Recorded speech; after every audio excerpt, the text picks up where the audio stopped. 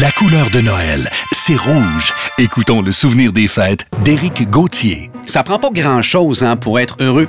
Très souvent, c'est quand on est adulte que l'on s'en rend compte. À 8 ans, on voit les choses différemment. Habituellement, plus c'est hot, plus ça fait réagir nos amis, puis plus on aime ça. On veut des gros cadeaux. Et pourtant, le plus beau cadeau des fêtes que j'ai reçu, c'est un bas de nylon, spécial de grand-maman Gérard. J'avais 8 ans.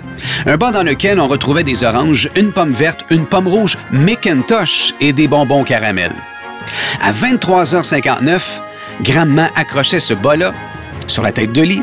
Et à minuit, c'est là que ça se passait. Grand-maman me réveillait, elle me faisait signe. « Regarde là! » C'était mon bas. Puis j'entends encore son rire. À l'époque, je me disais que c'était pas grand-chose. Mais maintenant que j'en parle, puis ça vient me chercher encore. Peut-être que c'est la même chose pour vous. La preuve que ça prend pas grand-chose pour être heureux, il s'agit juste de comprendre ça un peu plus jeune. Joyeuses fêtes!